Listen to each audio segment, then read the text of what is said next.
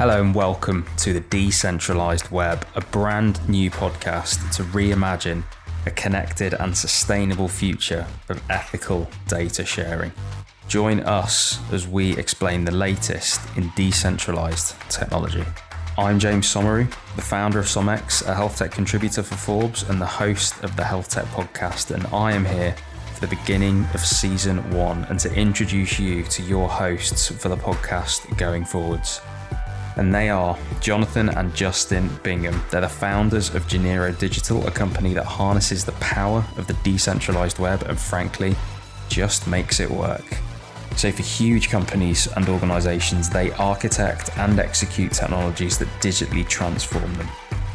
In this first season of the decentralized web, we are going to be looking at the problem of centralization, what a decentralized future looks like, how we will get there through pods, which are personal online data stores, and what the value of decentralization truly is to individuals.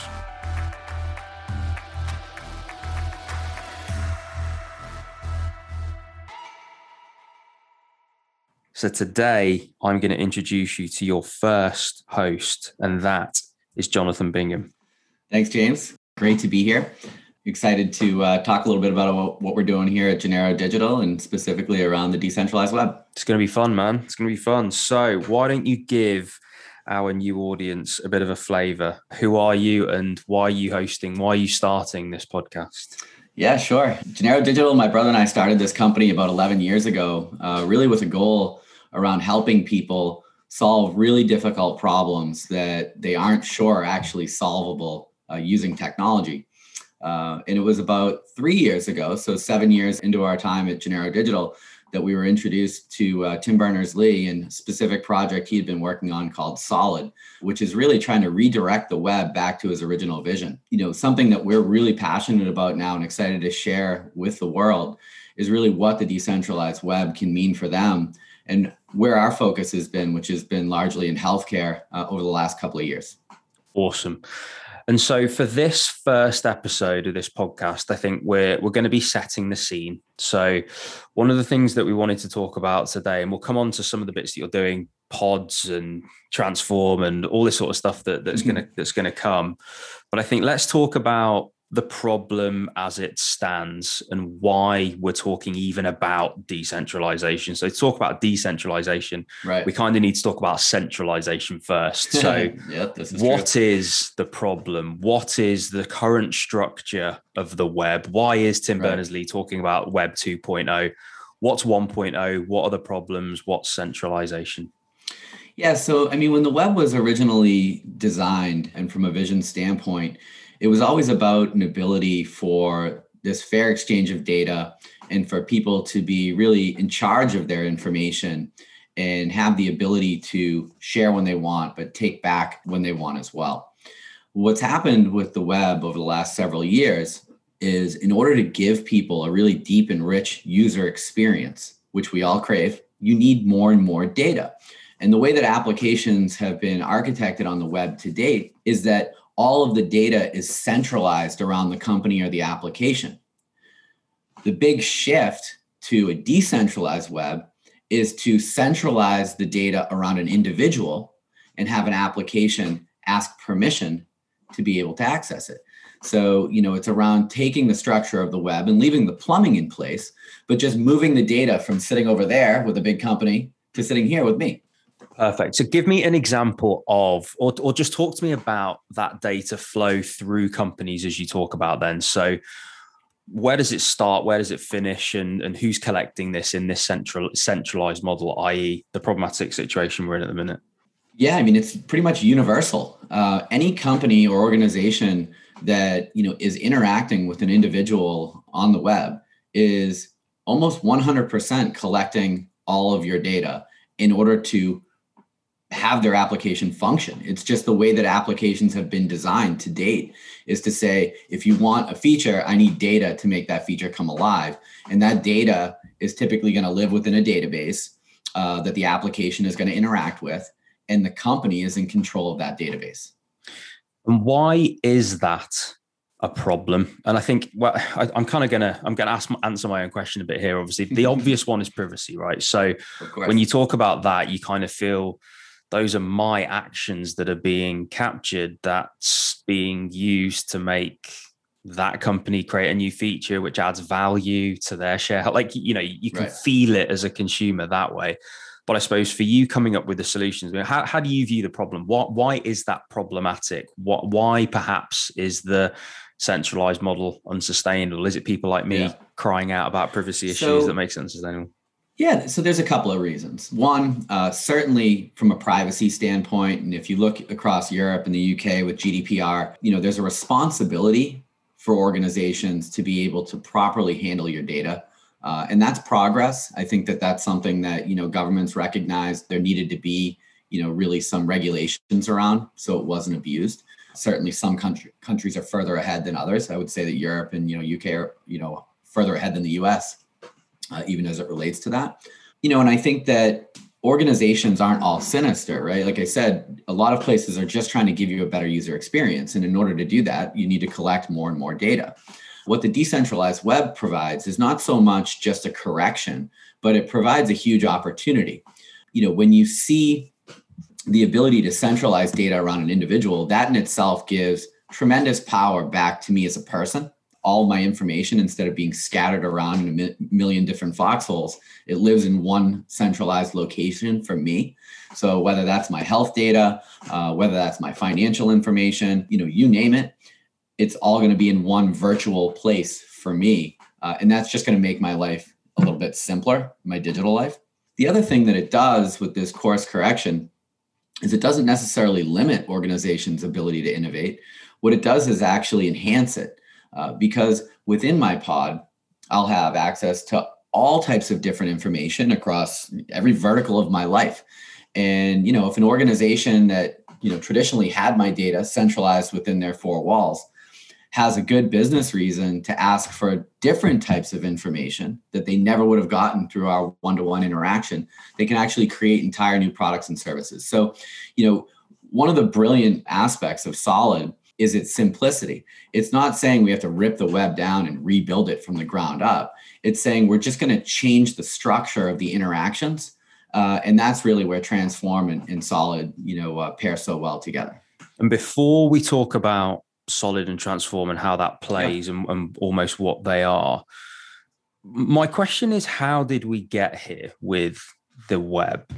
Was this inevitable, or did we miss something when we put the web together the first time? Because as you mentioned, it's interesting, actually, you've mentioned course correction a couple of times there, which is what this feels like it is. It feels like we had all the tools and then we just ended up in somewhere where we didn't quite want to be. Was it inevitable? Did we miss something? No, I don't know that it was missed per se. I think that it's just, if you take a snowball and put it at the top of a hill, you give it a push, it's going to keep rolling. And it takes it to get to the bottom of the hill and stop, really, to be able to look at this. And I think what's happened is there's a lot of things that people have tried to accomplish over the last 10 or 15 years, to be able to complete pictures around individuals. And it's just not possible the way that the web really went in its current state, where you have all this data that you've, built up that's really valuable, but it's literally siloed within these large organizations and outside of your reach. So I think what the web has shown us over the years is that there's a tremendous opportunity that has just been untapped. And that's maybe a better way to look at it than a course correction. I think that, it will certainly shift the application structure if we move towards a solid enabled world or a decentralized world.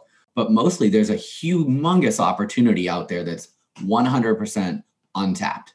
Awesome. So we've talked about the problem. So let's talk about the solution. You've mentioned Solid. Mm-hmm. You've mentioned Transform. Do you want to talk to me about, I suppose, coming up with a solution to this centralized problem? Where does Solid fit in? Where do you guys fit in? Talk to me about that. Sure. So at its core, what Solid is a collection of these personal online data stores, or pods. So the best way to envision this is if you take a bubble and put it around you, and you think of your entire digital life, whether it's your Fitbit, whether it's your website interactions, your social networks, your online banking, anything that you do online, there's a record of that in your pod. So it's a centralized record around you of your life. And that's what Solid is. Now, as I had said earlier, the way applications have been structured for us on the web to date, all of that data, instead of being with us, is with them. So the core kind of transition is an application will now have to ask permission to interact with your data. And as you're having that interaction with that application, you're building up a larger data set within your pod.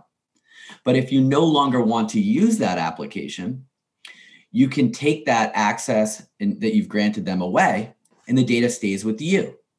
So then if there's another product or service that comes out that you feel is a better fit for your needs and it's going to give you more value, you can give that application consent, and it's not starting from zero. It's going to build off of all the data that you've built up with all these other interactions. So that's what Solid is and what pods are. In order to get pods to work with systems and organizations and countries today, there needs to be this translation layer. Eventually, people will write applications that can directly interface with pods. But if you go into, a country and you're trying to help them use pods with their healthcare systems, that's a zero, not happening. Like if you said you have to rewrite all of your applications to directly write into pods, it's a 20-year, event. Yeah. And what Transform does is it interacts directly with all of those traditional systems and architectures, and it translates that in a bi-directional way in and out of pods. So it allows us to go into some place as complex as NHS out in the UK, and within a couple of weeks have their systems talking and writing and reading in and out of pods. You mentioned the NHS, which is obviously an incredible case study to get anything working technically in the NHS, let alone something that uses the power of the decentralized web to provide individuals control and ownership over their own data. So kudos for getting anything going along those lines there. But, as you've mentioned, it is happening. It is so important. In terms of practically speaking now, for patients, for clinicians, for manager, whoever it is, what do they see? So, we're taking the NHS, so we're calling it the NHS as the case study here, but this could be any organization that wants to read in any industry, and or write, in any industry, right? So whatever company or organization it is that wants to read or write, or both probably, to the pods, what do they see in terms of... So there'll be, in the NHS, for example, there'll be clinicians that look stuff up. There'll be a laboratory that does tests that then writes things into the pod. As I say, clinicians will log in and read things from the pod.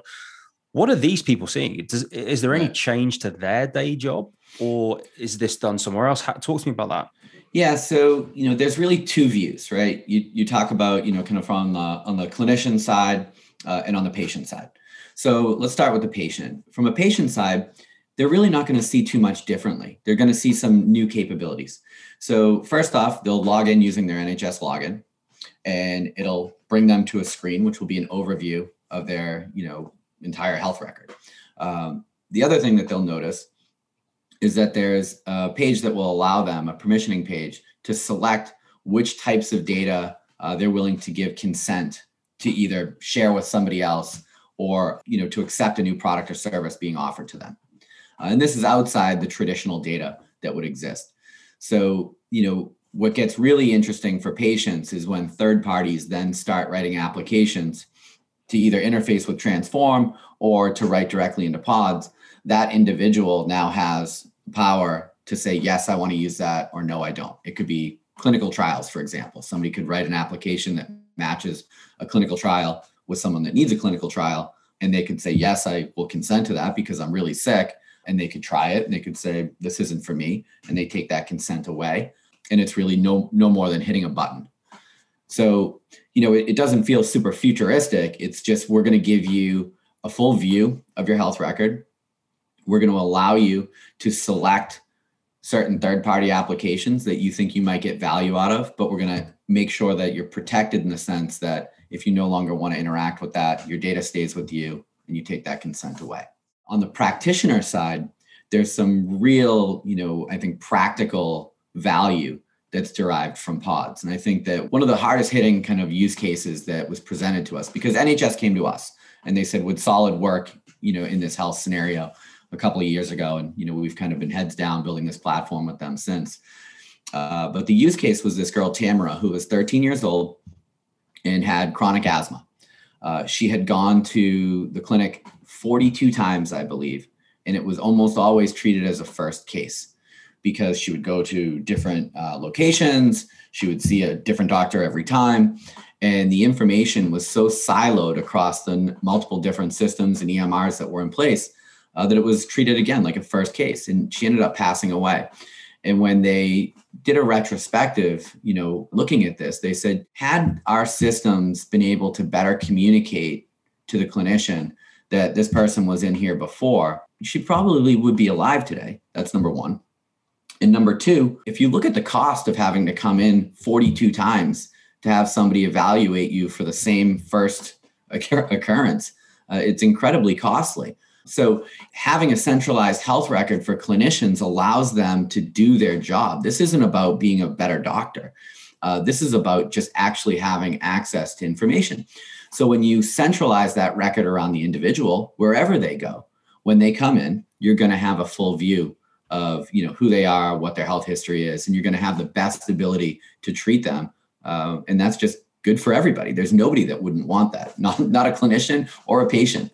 Yeah, 100%. Totally agree. I mean, you tapped into something that I experienced so much as a clinician, but not to make this too healthcare centric, but in healthcare, that single source of truth, one unified health record that is owned by the individual, that no matter where they go geographically, whoever it is can pull up their health record and act accordingly, adds so much value from where we are now to that. I mean, the amount of value in there is unreal. When you think about other industries, again, that single source of truth can add so much value. What are other examples of other industries where that is of value? Who else are you talking to, and where is this being used? Yeah, so I mean, I think if you look within, even just looking within a country, healthcare is just one aspect of things that are going on. And I think what gets really interested with Solid is when you have these cumulative use cases where, you take other areas of government and layer those on top of each other. So, you can go from here to the civil side of, government, you can start pairing things together, and that gets really interesting. But even if you go out into the private industry, I use the, pharmaceutical example, but, for clinical trials, but let's look at something like an insurance industry and mobility data. If you think about things like Uber, where you have some people that drive sometime as an Uber driver, sometimes, they're driving as just a regular citizen. Insurance companies can offer rates based on where they're located and what their actions are real time by having access to people's pods with that type of data. You could look at a use case. We talked to an insurance company and they said, well, if we had access to your cellular mobility data and you were going up a chairlift and we're your insurance company, and we know that you don't have personal injury insurance, but we also know that you're going up a chairlift in the Swiss Alps right now, we could offer you through text message for $5 the ability to have personal injury coverage for the day. Or if you're going to get on one of those scooters, which are always, a near-death experience for people, and you swipe your card through and it charges you for a scooter, and you've given access, to your insurance company for these kind of on-demand insurance products, you could instantly be bound with an insurance policy. So if, some, truck hits you in San Francisco, you have insurance. I think that's a really interesting phrase that you mentioned there. If you've given access to them to do that, which is super, super, super interesting, because to bring you back to something that you mentioned before. So what all of this is enabling is a fair data exchange, isn't it? Because Correct. Today we're talking about the problem of centralization, right? And I think one of the problems is that there's a lot of unknowns when it comes to what are we exchanging our data for? We all click Right. agree. We all tick, I've read the terms and conditions, agree, next. Because, I mean, there's been studies on this. Like, if through a lifetime, you'd have to have 8 lifetimes to even read all of that stuff or something outrageous. But like, there's a lot going on that we don't know what that exchange is. It sounds like one of the key value propositions here to this whole argument of this even existing is that you're enabling this fair data exchange. Now, what does that open up to in terms of new business models and new companies and entrepreneur? Like, there's lots here, right? Yeah, there's a leap, right? So, and the leap isn't so much for the individual. The leap is for the company that is trying to turn a profit, right? Which is fine. That's why, I'm all about capitalism. If you can take the leap and say, I understand what the decentralized web means, and I understand that it can be hugely valuable, the amount of opportunities that are then going to present themselves to you are endless. It's like when the web first, was invented. You have to say, I am willing to give up what I believe today is my competitive advantage, which is collect as much data as you can. All the data. I just want the data, because if I have the data, I can give the best product and service.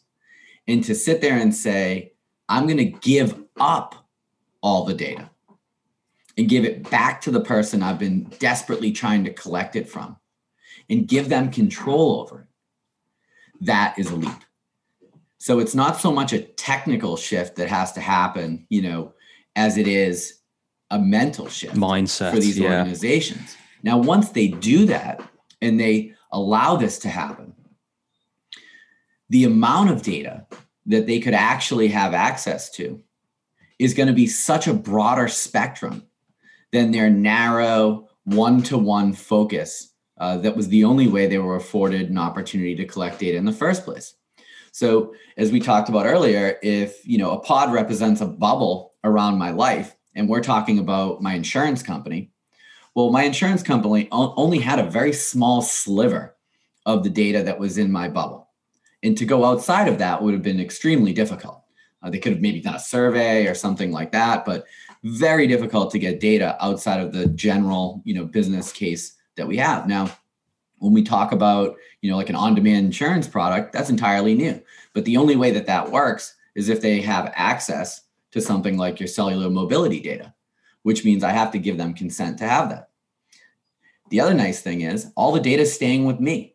So it's a lot safer for these organizations. There's a risk around, having to collect and maintain and protect all this information that's really unnecessary for large organizations. So I would say this is the reason I'm most interested in the power of the decentralized web, and particularly what you guys have been doing, because I think it's about incentives. And I think we can all agree that ethically and morally, it's best that we all have control and ownership over our own data. But the interesting thing there comes to, as you say, when we talk about capitalism, when we talk about, let's do that. When we talk about capitalism, it's actually about value. And I think we move from a model where the default thinking, as you rightly pointed out, is we just want more data. Fairly or unfairly, however we get that data, we can make more money, and that's how we can get our advantage. That, I think, is the problem with the centralized model. That's right. What the decentralized model is allowing for is, or in fact, not even allowing for, it basically forces the hand of all the companies, because all of a sudden it goes from let's get more data however we possibly can to let's provide the fairest, most valuable deal however we possibly can, because for once, the people who have that asset, the data, are the ones in control of that deal. And therefore, it has to become more fair. So you end up sort of changing the rule book. So you no longer have to rely on the morality of the big tech companies. You basically incentivize them to be moral, if I've understood that correctly. Absolutely. I mean, if you think about, so again, one of the nice things about a pod is as you're interacting with applications, you're building a larger digital self, right? But that digital self, instead of living with them in their database, lives with you on your pod. So if, you were interacting with a big social network and you felt that, they were promoting, values that didn't align with you. Like you look at like the presidential election in the United States, you could just leave that social network with your data. There's nothing that's scarier to a company like that than losing data and losing access to data. Now they don't care, right? Because they have full control of our life from a digital standpoint and that identity. But if the data actually is with us, it doesn't mean that you're not going to use that application exactly the same way. It just means if you don't want to anymore, they actually lose something, right? And you can take that and go somewhere else with very low switching cost. So what it does is help guide, I think, some of the morality of organizations. And it certainly keeps people focused on providing the best product and service to you. Because if not, and someone else provides a better one, and you catch wind of it, you just switch. So, as I say, this is the exact reason that I think that, well, it's the reason that I'm most interested in this, because I think when you have such a shift, and it's like you said, you likened it to Internet 1.0, this thing has happened and we don't quite know how big or how, deep or wide these problems or solutions are going to be, what's going to be built, et cetera, and it kind of feels like that for this. It's almost like it is an entirely new paradigm. It's an entirely new paradigm of how we use, store, access, and even trade data. And I think there will be probably, I don't know how your view on this, new companies that emerge that just decide they're experts in this and just look at it and go, we're just going to play strictly by this. We're not a big tech company that has to change and adapt based on the new rules. We can start afresh with the new rules and just go rapid, right? So do you think there'll be this kind of new wave of that type? Yeah. So, our role in this has always been, kind of twofold. And I know we've talked about this before. The first thing that we were trying to figure out and accomplish is, how do we get this thing kickstarted, right? Yeah. So there was a couple of schools of thought. One, you can create a bunch of developer tools and developers will start to create applications that would interact with a pod. And, to me, it was kind of the chicken and the egg story. I just feel like that wasn't going to work. It's kind of like accepting that Apple was going to build the App Store before they sold an iPhone. Yeah. Right. So it's like, that's probably not going to work. No one's going to see an economic opportunity to go out and put the time to build an application if there's nobody with a pod. Yeah. And, we always pick on my mom. Would my mom go download a pod and, start to put her data in it? No, she wouldn't. She'd have no idea what that is. So we thought it was really important to go look at large scale organizations and countries that can get immediate value out of creating pods for citizens and for their customers on their behalf. So that was step one. And that's really why we kind of locked into healthcare, because our goal in this movement isn't just to create a health platform that gives people, better level of care. That's a great side benefit. But our number one goal is to get Solid to be pervasive in every industry for every citizen across the globe. And if we can go to a country like the UK and get 60 million people to have a pod created on their behalf, to have a better care plan. Well, now there's an available market of 60 million pods for other people in other industries to be creating opportunities. So, we really look at ourselves and our role in this movement as, helping light a match for entrepreneurs and organizations everywhere to be able to start to put some sticks and logs on a fire and join forces. So it's not that we're competing against anybody. We're welcoming everybody to this party. Awesome.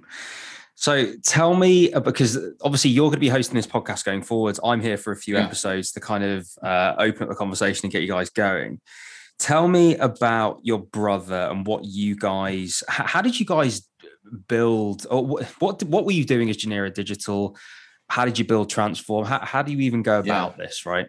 Yeah. So, as I mentioned, Justin and I have worked together our entire career. When we started our first company, he was 19. I think I was 24. And, we were in security, we went into music, and then, we ended up landing here at Janeiro Digital about 11 years ago with a goal of building products and, businesses for people that they weren't sure were buildable. So, whether that was being at the early days of cloud computing, We've gone through several different, types of development languages that people are coding in, you name it.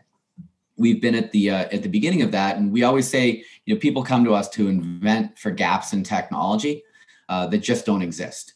So, for us, this has been something that just made sense. It's a very challenging problem to solve, but once you looked at it in theory, it said, okay, this seems like it kind of holds together pretty well, but now how do you make this work right now? And that's where, creating Transform has been so instrumental in this, because we realized that to have things be interoperable, there's a gap. Again, comes back to that chicken and egg thing. We can have pods, but you can't just take every traditional system in the world at every country and large organization and change it overnight to be able to work directly with a pod. So we created Transform to literally sit in between these pods and these countries or organizations and almost immediately make them enabled. Yeah, so it's been really cool. I mean, it's been really nice to see it actually in production live with, actual people using them. So after a few years of this, that was a pretty proud moment last month. I was going to say, so as soon as last month as well, as well as recent as last month, yeah. I was going to ask you kind of where you guys are at right now with this and where the world is with this, right? You talked about lots of different countries. This sounds to me like it might have to be a migration over time. It's not going to be an overnight thing. But these are conversations that I've been in. I was thinking about this earlier. I've been in these conversations for at least 5 years. And that's within healthcare and within the NHS even, about a unified record and confirming identity with the passport office. And then, all these digital different identities. Exactly. These conversations have been going on a long time. And I know there'll be people listening that think, no one's cracked it. But clearly this is happening right now. Right. It is happening in healthcare. It's happening in other bits. So tell me where the world is with decentralization and actually using pods. Yeah, I mean, they're at the forefront of it right now. So there are some countries and companies that are embracing this and are rolling it out. And, it's actually real. This isn't a theory anymore. One of the things that's so incredible, I think, about the decentralized movement, and in particular Solid, is when you're talking to people about using this, and you walk through, it's very rare that everybody sits there and says, this is positive, right? There's always a naysayer, right? Whether it's the architect or the business person, or it's too clunky or this or that. There's not enough value for our user. There's, we're giving away too much. In 20 years, I've just never seen a scenario where everybody feels like they're getting a fair shake. So that's just really good in general. And that's going to help, I think, as things, get rolled out. Where there was, I don't want to say a hiccup, but there was a real challenge around interoperability, that took us a couple of years to really be able to, in my opinion, address that. If this was a dream world, green field, and you could just start the internet, with pods and, everybody builds their first application, interact with it, it would have been great. But, we talked about the snowball. This thing is it's this big now. This is not a little snowball. So, to try to say, we need to roll that thing back up the hill and start over again is just not possible. So we've spent a ton of time over the last couple of years, especially Justin, working alongside the Solid community and authoring things like the interoperability standard that are just so critical to make this thing work right now. We've also teamed up with a lot of really, really, really big companies in different sectors, both on the technology side and on the management consulting and services side that we can talk about another day. But there were certain things that we had to explain to these industry leaders and ask them to create literally products, and services in order to make this an actual thing that you can do right now. So we've taken on this role of really understanding what the entire ecosystem of this needs to be, and not only providing a component of that in things like Transform, but a lot of thought leadership to literally give people the knowledge to create their own products and services, which we want nothing to do with, right? We're just trying to make this work. And that's been really rewarding. I mean, for technologists and entrepreneurs, certainly for my brother and I, that has been really amazing. I think it is important to address the challenges because, as many people will say, if something seems too good to be true, it often is, right? Right. And there was no way you were going to take or view or see or partner with something as big as Solid and then just be like, oh, cool, we'll just build this thing and then everyone can interface with it. Everyone can build these things. Like, it was never going to be that simple, right? You've talked about the interoperability. Has that been the biggest challenge? Has there been any market resistance? Was technical build an issue? Anything like that? It was the interoperability. 100%. Yeah. I mean, from a technical standpoint, we're not doing anything that we felt uncomfortable with. Yeah. Our team, a bunch of smart people. Yeah. You've been doing this a while, right? In terms of building technically difficult things. Yeah. Oh yeah. Like monitoring systems for nuclear power plants, meltdowns, right. So it's like some important stuff. So high stakes is you're not alien to that. No. Yeah. So that didn't make us nervous. It was more around, how do you walk into the CIO of a, multi-billion-dollar organization and say, for you to use these, you have to change the way that you do things. Yeah. Like all of your technology ways of doing things. That just wasn't going to happen. Right. Yeah. So you have to be a realist when you're looking at, trying to have a paradigm shift happen that's of this order of magnitude. You have to make it easy for people. So, we always say like transform, it makes the decentralized web non-confrontational. Yes. Because if I had to walk into a CIO and say the hundreds of millions of dollars that you've spent on your technology roadmap for the last 4 years, boy, what were you thinking? You really should have done it this way. So you should do it this way. And then you should, roll out pods. That'd be like, how many seconds till you leave my office? Yeah. Yeah, literally. So instead, and this is where it makes it non-confrontational. If you say it's okay to have those systems that you have in place, that you can interface through Transform. And in a few weeks, we can have you up and running and completely, working in a decentralized model. It's like, okay, how do we try that? I suppose for them, actually thinking out loud, for them, that then just sounds like you can have all these new features and abilities without really needing to change anything. That's right. And the other thing, again, that it does immediately is check the box for GDPR. Just that alone is enough for a CIO to say, sure. And then once they do that, and they have that consent model that's built in place with, all things Solid, the ecosystem starts to open up and provide opportunities both for the individual and for the organization on its own. So, for no risk, really to either party, because it's consent based.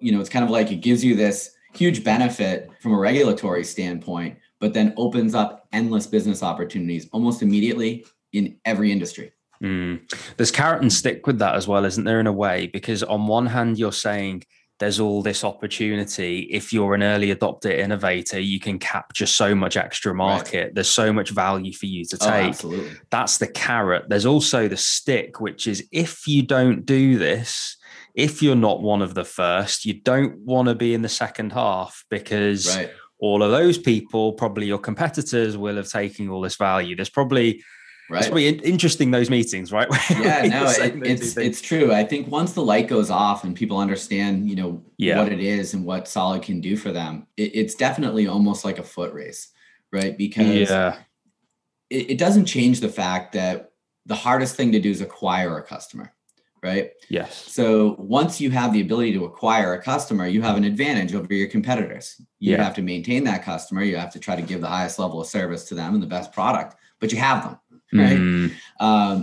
So, for folks that sit back and say, we're going to wait and see what the, decentralized web does and how it develops, I think it's risky. I think it's just such an opportunity right now to be able to leverage this, to be able to provide people with really compelling solutions. And it's not really about the technology, right? It's the types of solutions that you can now provide to people are so much like more rich than you can do in a traditional model today.